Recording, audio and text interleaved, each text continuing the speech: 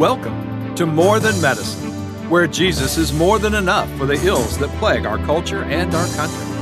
Hosted by author and physician Dr. Robert Jackson and his wife Carlotta and daughter Hannah Miller. So listen up, because the doctor is in.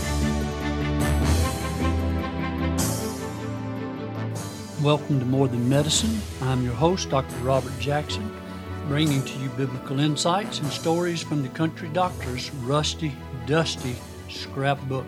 Well, I want to share a story with you from my medical practice. Some months ago, a patient came to me who was quite dissatisfied with her oncologist. She had developed a cancer, and the cancer was treated with traditional chemotherapy, and unfortunately, the cancer had caused her some serious side effects. The cancer chemotherapy, had caused her some serious side effects.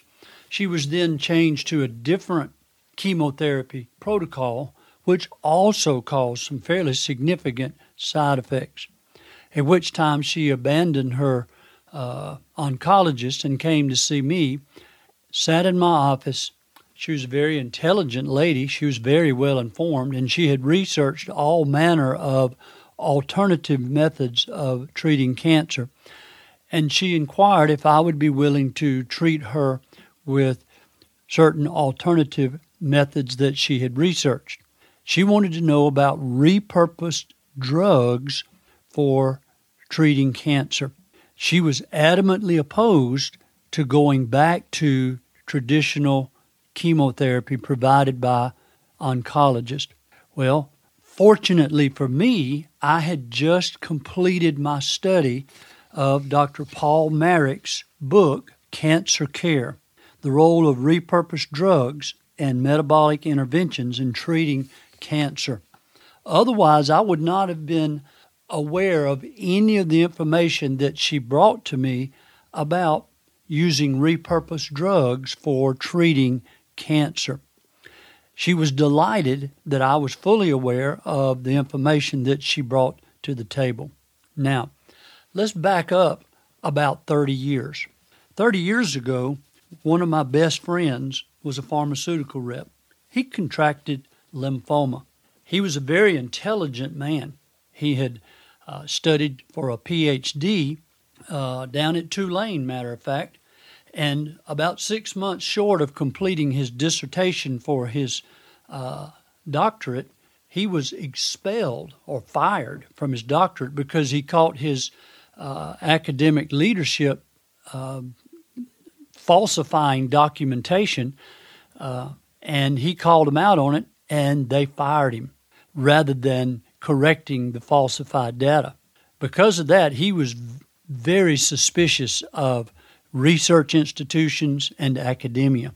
He ended up becoming a pharmaceutical rep, but he continued to be very skeptical of the pharmaceutical industry, research, academia, and all institutions that had anything to do with research, government grants, that sort of thing. And he and I became good friends, and he shared with me some of his experiences.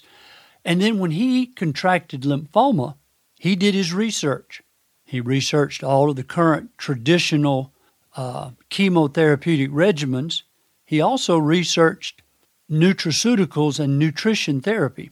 He chose nutrition therapy. At that time, I knew nothing about nutrition therapy for cancer or nutraceuticals and repurposed drugs.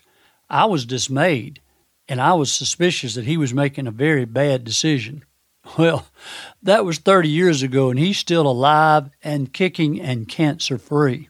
That was one of my first exposures to alternative medicine for treating cancer.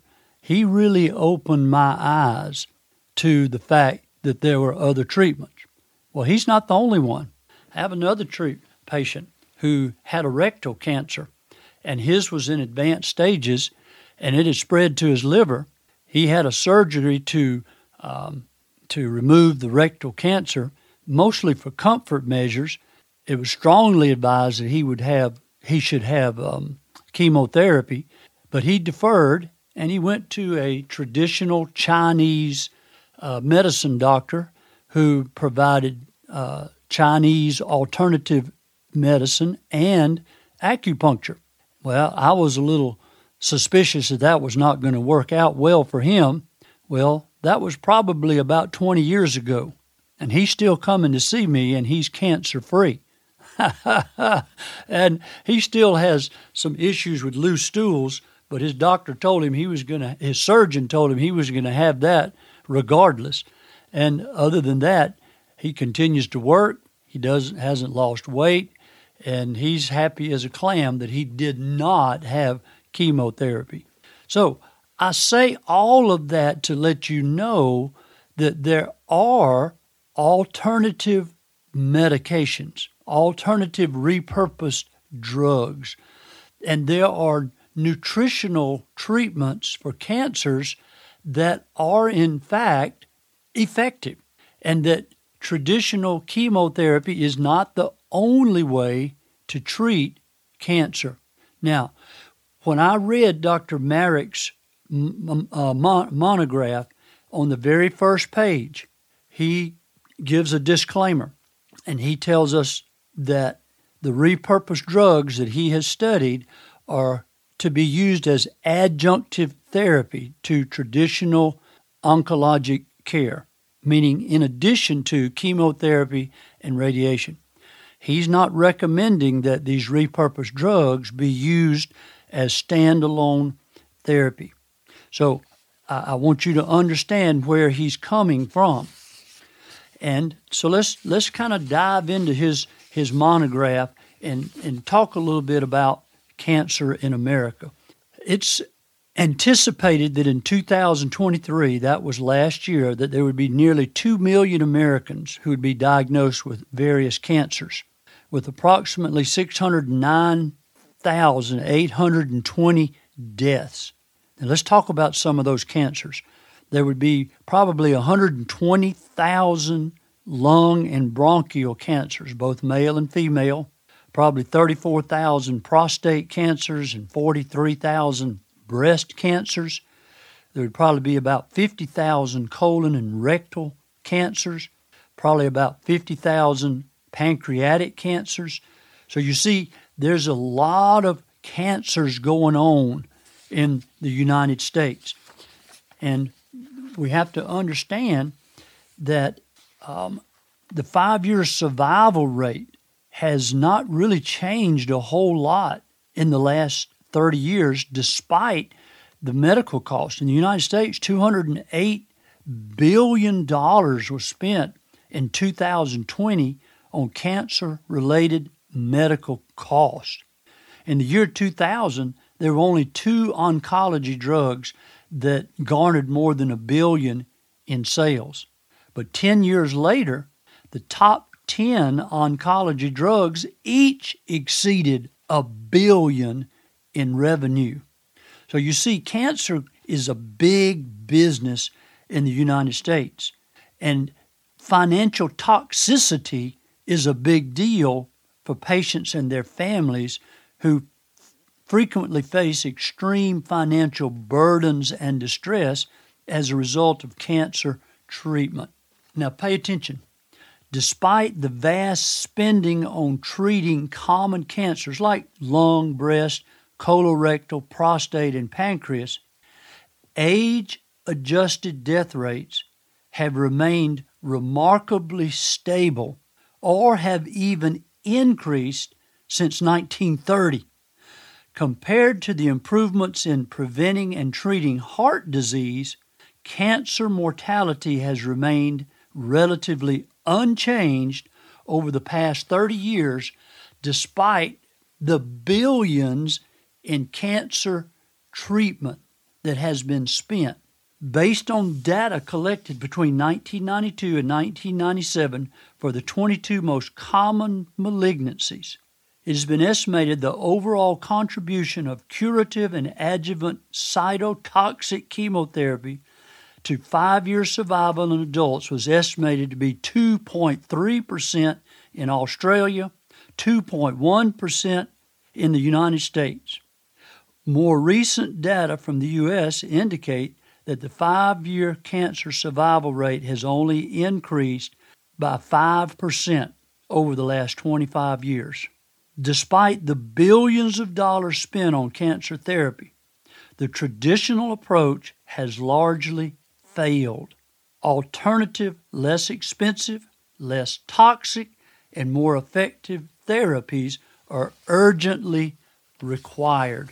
And that's why looking at repurposed drugs is such an important consideration. Now, you have to understand that traditional cancer chemotherapy and radiation therapy is built on an understanding that cancer is caused by genetic abnormalities in cancer cells. And all of the chemotherapy is designed to alter the mitotic process, the division of the cells, and to interfere with the division of malignant cells.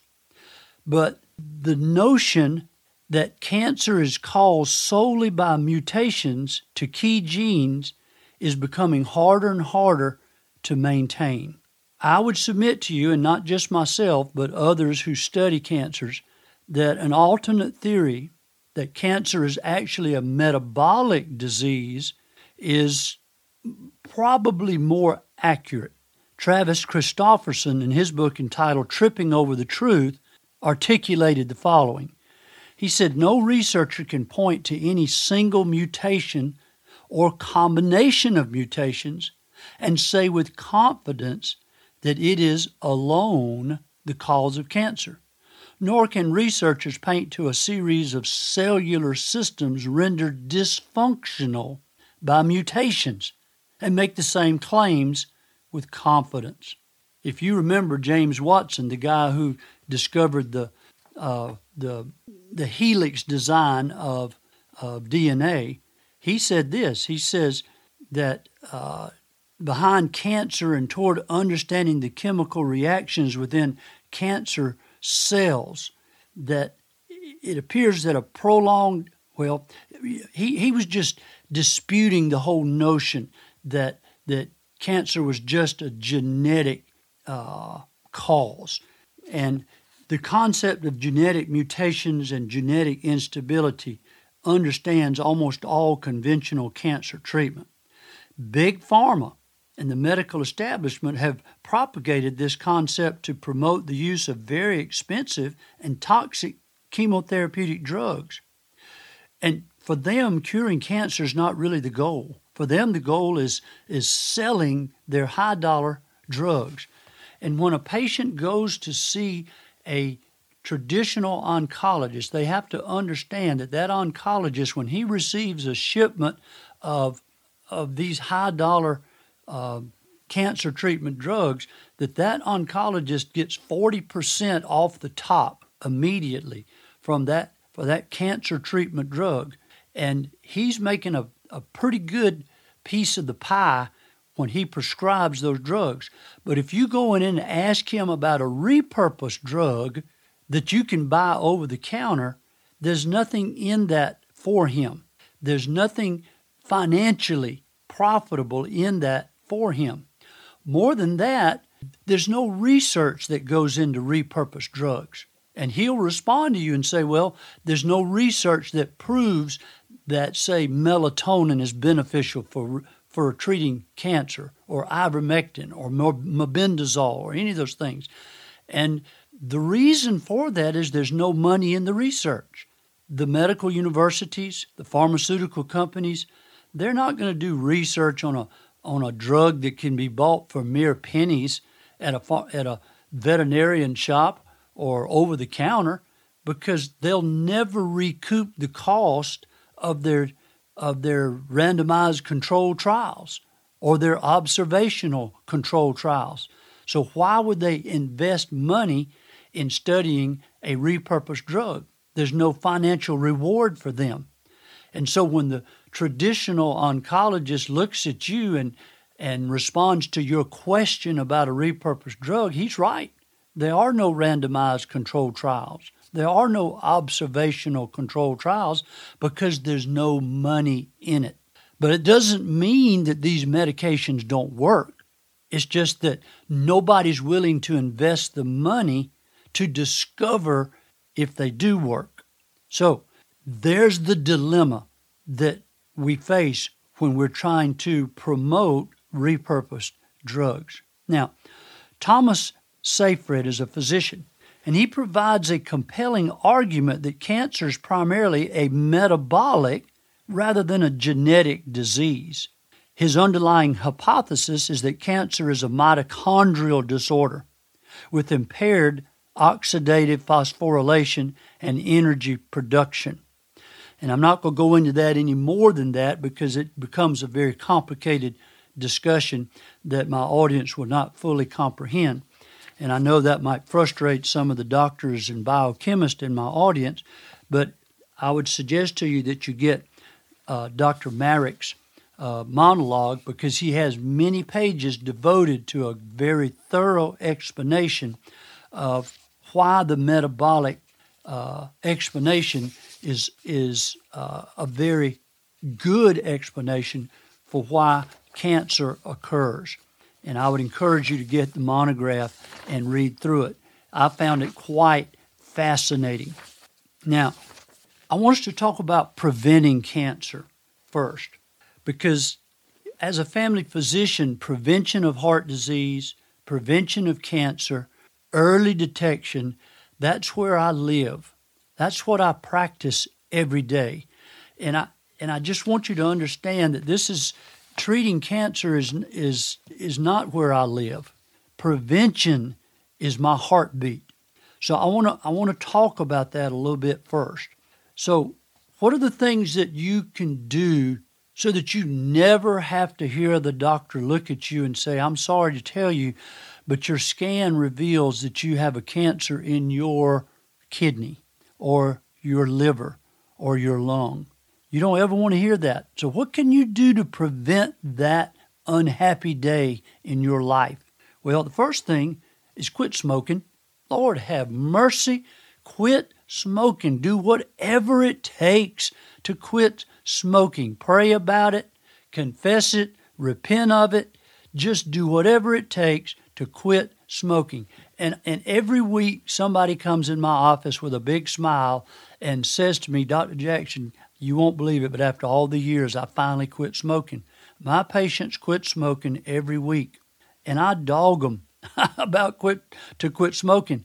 Listen, head and neck cancers, oral cancers, cancers of the tongue, lips, mouth, and bronchial tubes and lungs are greatly increased by smoking.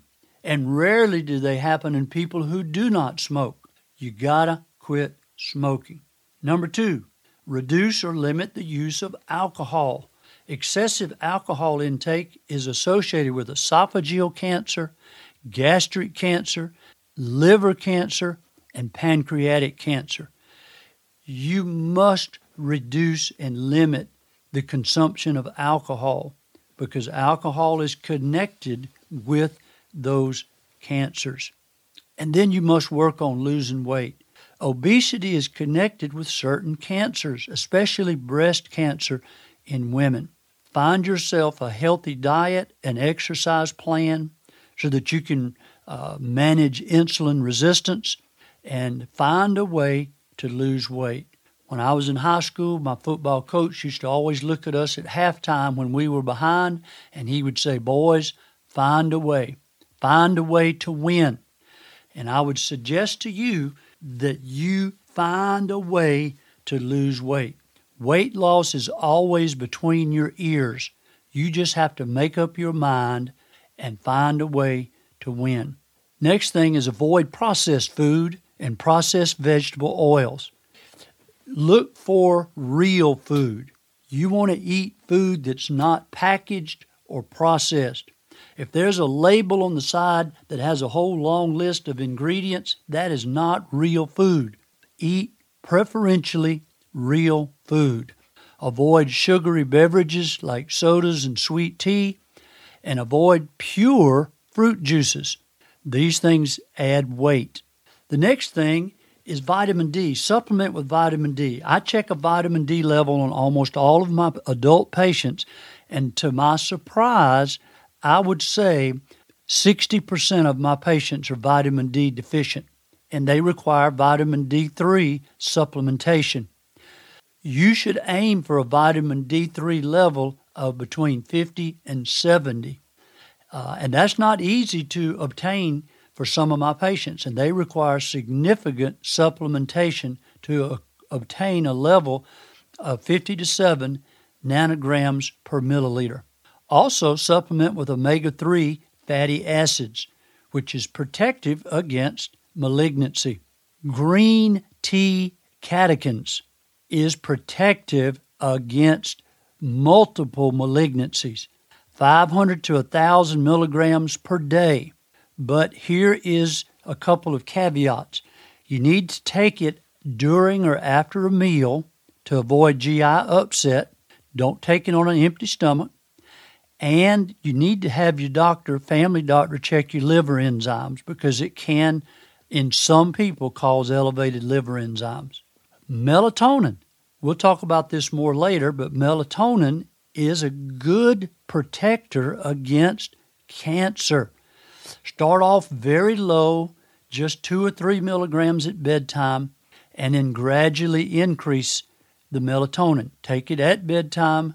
We recommend the slow release or extended release, and you can't overdose on melatonin, so if you can increase it to 10 milligrams or even more, then that's perfectly acceptable, and it's very preventive against cancer. If you advance the dose too quickly, it will cause you to have nightmares, so go very slowly. Next is metformin. Metformin is a great medication for treatment of diabetes and elevated blood sugar, but it's also preventive against multiple cancers. It helps in treating insulin resistance, and as we're trying to explain to you, elevated blood sugar enhances cancers. Lowered blood sugar, lowered insulin resistance helps to prevent cancer. Metformin needs to be taken with a doctor's evaluation and a doctor's approval. Also, we strongly recommend regular aerobic exercise and 30 minutes of exposure to sun in the middle of the day. This is very healthy and helps to prevent cancer. Next, reduce stress in any way that you can. As a Christian, I recommend reading the Word and prayer, meditating on Scripture, just doing the things that you have to do to keep stress out of your life. Also, get at least 8 hours of high-quality sleep. We call it good sleep hygiene. The Bible says that God gives to His beloved even in his sleep. And then if there are any known carcinogens in your life, things that are known to produce cancer, by all means, stay away from those things. Now, the last thing I want to say in today's session before we break and come back next week is try to follow a keto diet. A keto diet reduces blood sugar, it reduces insulin resistance, and it is great not just for preventing but also for treating cancer. Why? Because cancer cells require glucose and glutamine in order to survive. And a keto diet decreases glucose, decreases insulin resistance, and deprives cancer cells of the substances that they require in order to survive. So a ketogenic diet is one of the things that is beneficial for people who actually have cancer. There are multiple studies that show that eating real food, sticking with a high-protein, low-carb diet is very beneficial. And there are multiple studies that show longer survival, higher quality of life for people who stick with a real food, high-protein, low-carb diet over the long haul. They do much, much better. If you want to study the Banting diet, B-A-N-T-I-N-G, that's an excellent diet that was designed in the early 1800s that still works and is still very, very effective. Now, I'm going to conclude today, and I'm going to come back next week with a second session further discussing Dr. Marik's book on repurposed drugs. And when I come back, we're going to talk about his Tier 1 repurposed drugs that he recommends and why he recommends them and which cancers they are effective for. I think you will find that discussion very interesting. You're listening to More Than Medicine. I'm your host, Dr. Robert Jackson. We'll meet you again next week. Thank you for listening to this edition of More Than Medicine. For more information about the Jackson Family Ministry, Dr. Jackson's books, or to schedule a speaking engagement, go to their Facebook page, Instagram, or their webpage at jacksonfamilyministry.com. This podcast is produced by Bob Sloan Audio Production at bobsloan.com.